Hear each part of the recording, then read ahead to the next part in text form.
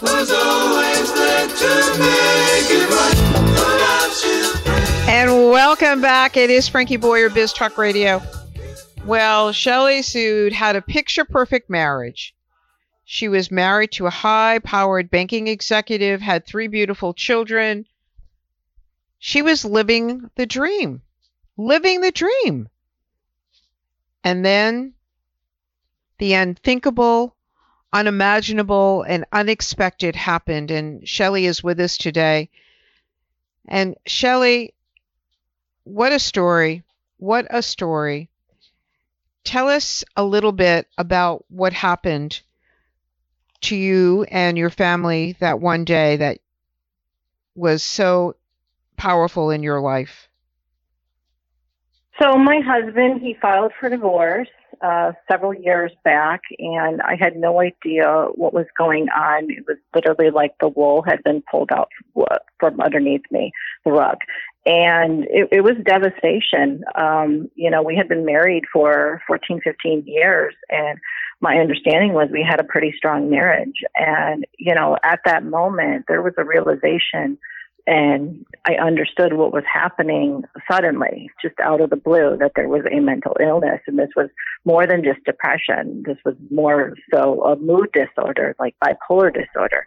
So, because it had to come to that, it was a very sad situation, because at that point, my husband was not willing to get treatment because he was in a very severe manic phase. And when you're manic, you're just not receptive to getting any help whatsoever, because you're euphoric and you feel wonderful. And, you have all this bouts of creativity, and also can be very abusive as well. So it's a very scary situation when, you have all that security in your life and it's just gone one fine day. You had no clue that he was bipolar, not 1 ounce of a clue? I think subconsciously I did. And I think there was an element of denial within my own mind, because I think it was too much for me to face. And I had envisioned my life very differently. And, I learned so many valuable lessons through this whole journey. And, that's part of the reason why I had written my book. And, it's going to be out in Hollywood with Hollywood producers and film, because I want people to understand that it's important to get past that stigma and recognize this illness when it happens, and be able to see those signs and, get the treatment early. What's the book called? Untethered. And so this would be a very sad story, but you didn't allow it to end that way. And share with us the steps and what you had to go through as a mother and a wife to save your husband and to save your marriage. So, I had to go really with the path of highest resistance. And when I say that, I mean that there was nobody, unfortunately, on my side. I had tried to get therapists on my side to recognize there was a disorder. I had tried to get his psychiatrist on my side, family members. There was just nobody who was supportive, and it was very difficult. So I would go and beg doctors. I talked to the lawyers to file motion after motion when the divorce was taking place. I tried to use the legal system to my advantage to help my husband to, protect my children. It was a devastating thing. And ultimately, he came to me after a year and a half finally, and, he had reached that depression, which I knew was going to happen. So you can imagine, it's a roller coaster, and the roller coaster is going to end very badly. It's going to steer off course, but you can't prevent it from happening. So The moment I relinquished that control was the moment that he lost his job, like I predicted. He fell into a huge depression, and a very, very severe depression, because he had electroconvulsive therapy, and it was untreatable at that point.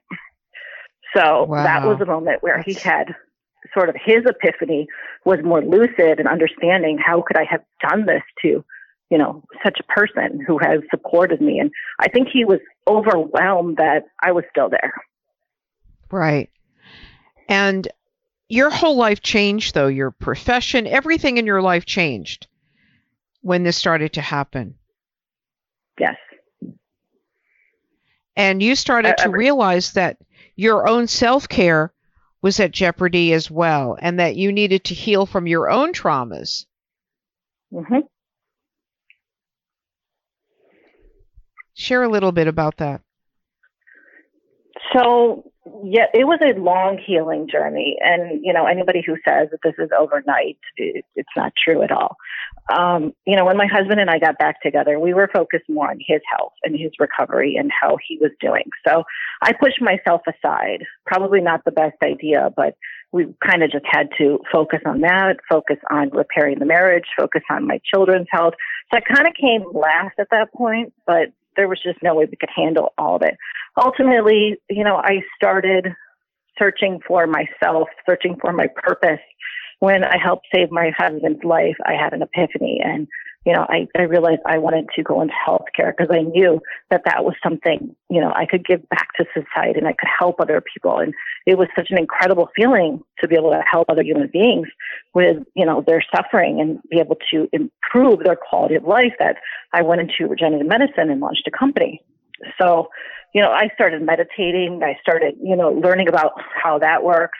I started learning about quantum healing, the mind-body connection, and, how there's a shift in your consciousness can really produce a change in your physical body. Because at that point, my blood pressure was skyrocketing. I had adrenal failure, fatigued. So I was kind of a hot mess at that point in time, physically and emotionally.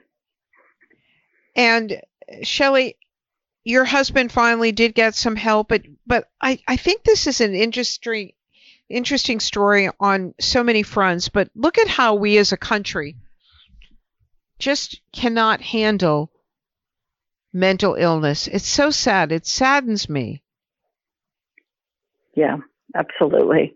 It's really a sad situation. And 40% of adults, have suffered from mental illness and mental health disorders right now after COVID-19 and the pandemic occurred. So it's even more obvious. And our children are suffering as well. There's more mental illness. And it's a very sad situation because we're not at the point where we're really treating it like a physical ailment. We're not the same as, we don't treat a spouse or a friend's cardiac problem or heart condition the same way we would treat somebody with bipolar disorder or schizophrenia or, depression. So we're getting there, but we're not there yet. What do you think we need to do? Let's talk about what would someone do if they're listening to this conversation with you, with us today? What would you recommend? What's the first few steps that you have to take? One of the most important steps is to really understand what's going on and educate yourself. Like if your loved one has depression, let's say, and they're going to a therapist, are you involved in their therapy sessions periodically? Do you know what's going on? I mean, I'm not talking about being invasive or constantly micromanaging them, but do you have an understanding of what's happening? That's very important. The laws are such where we can't talk directly to psychiatrists or psychologists. So it's very important to be able to have that opening, those documents signed, legal documents, so you do have that opportunity. So if your husband or spouse or whoever becomes manic, you have that opportunity to speak with them. Yes. And it has been several years. And how is your husband doing today? He's doing well. He's doing well. I mean, it's not something that's curable by any means. It's more of a management, but he is doing well. And how are you doing?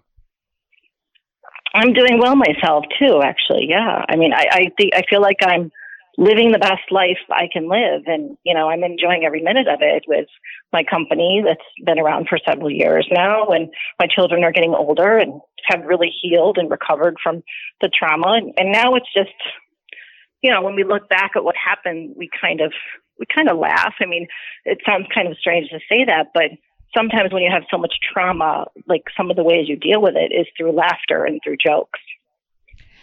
I know that we don't have a whole lot of time, but the book is going to become a movie. And how can people find out more about you and your company? Please give us the website. They can visit Shelley Sood, SHELLYSOOD.com, or they can visit Geostar, GIOSTAR, Chicago.com. That's geostarchicago.com. Wonderful. Thank you so much for sharing such an important story, especially this time of the year, and to give people hope, because you're filled with it today. And we're so grateful you were here. And we will take a quick break and be back in a moment. This is Frankie Boyer, Biz Talk Radio.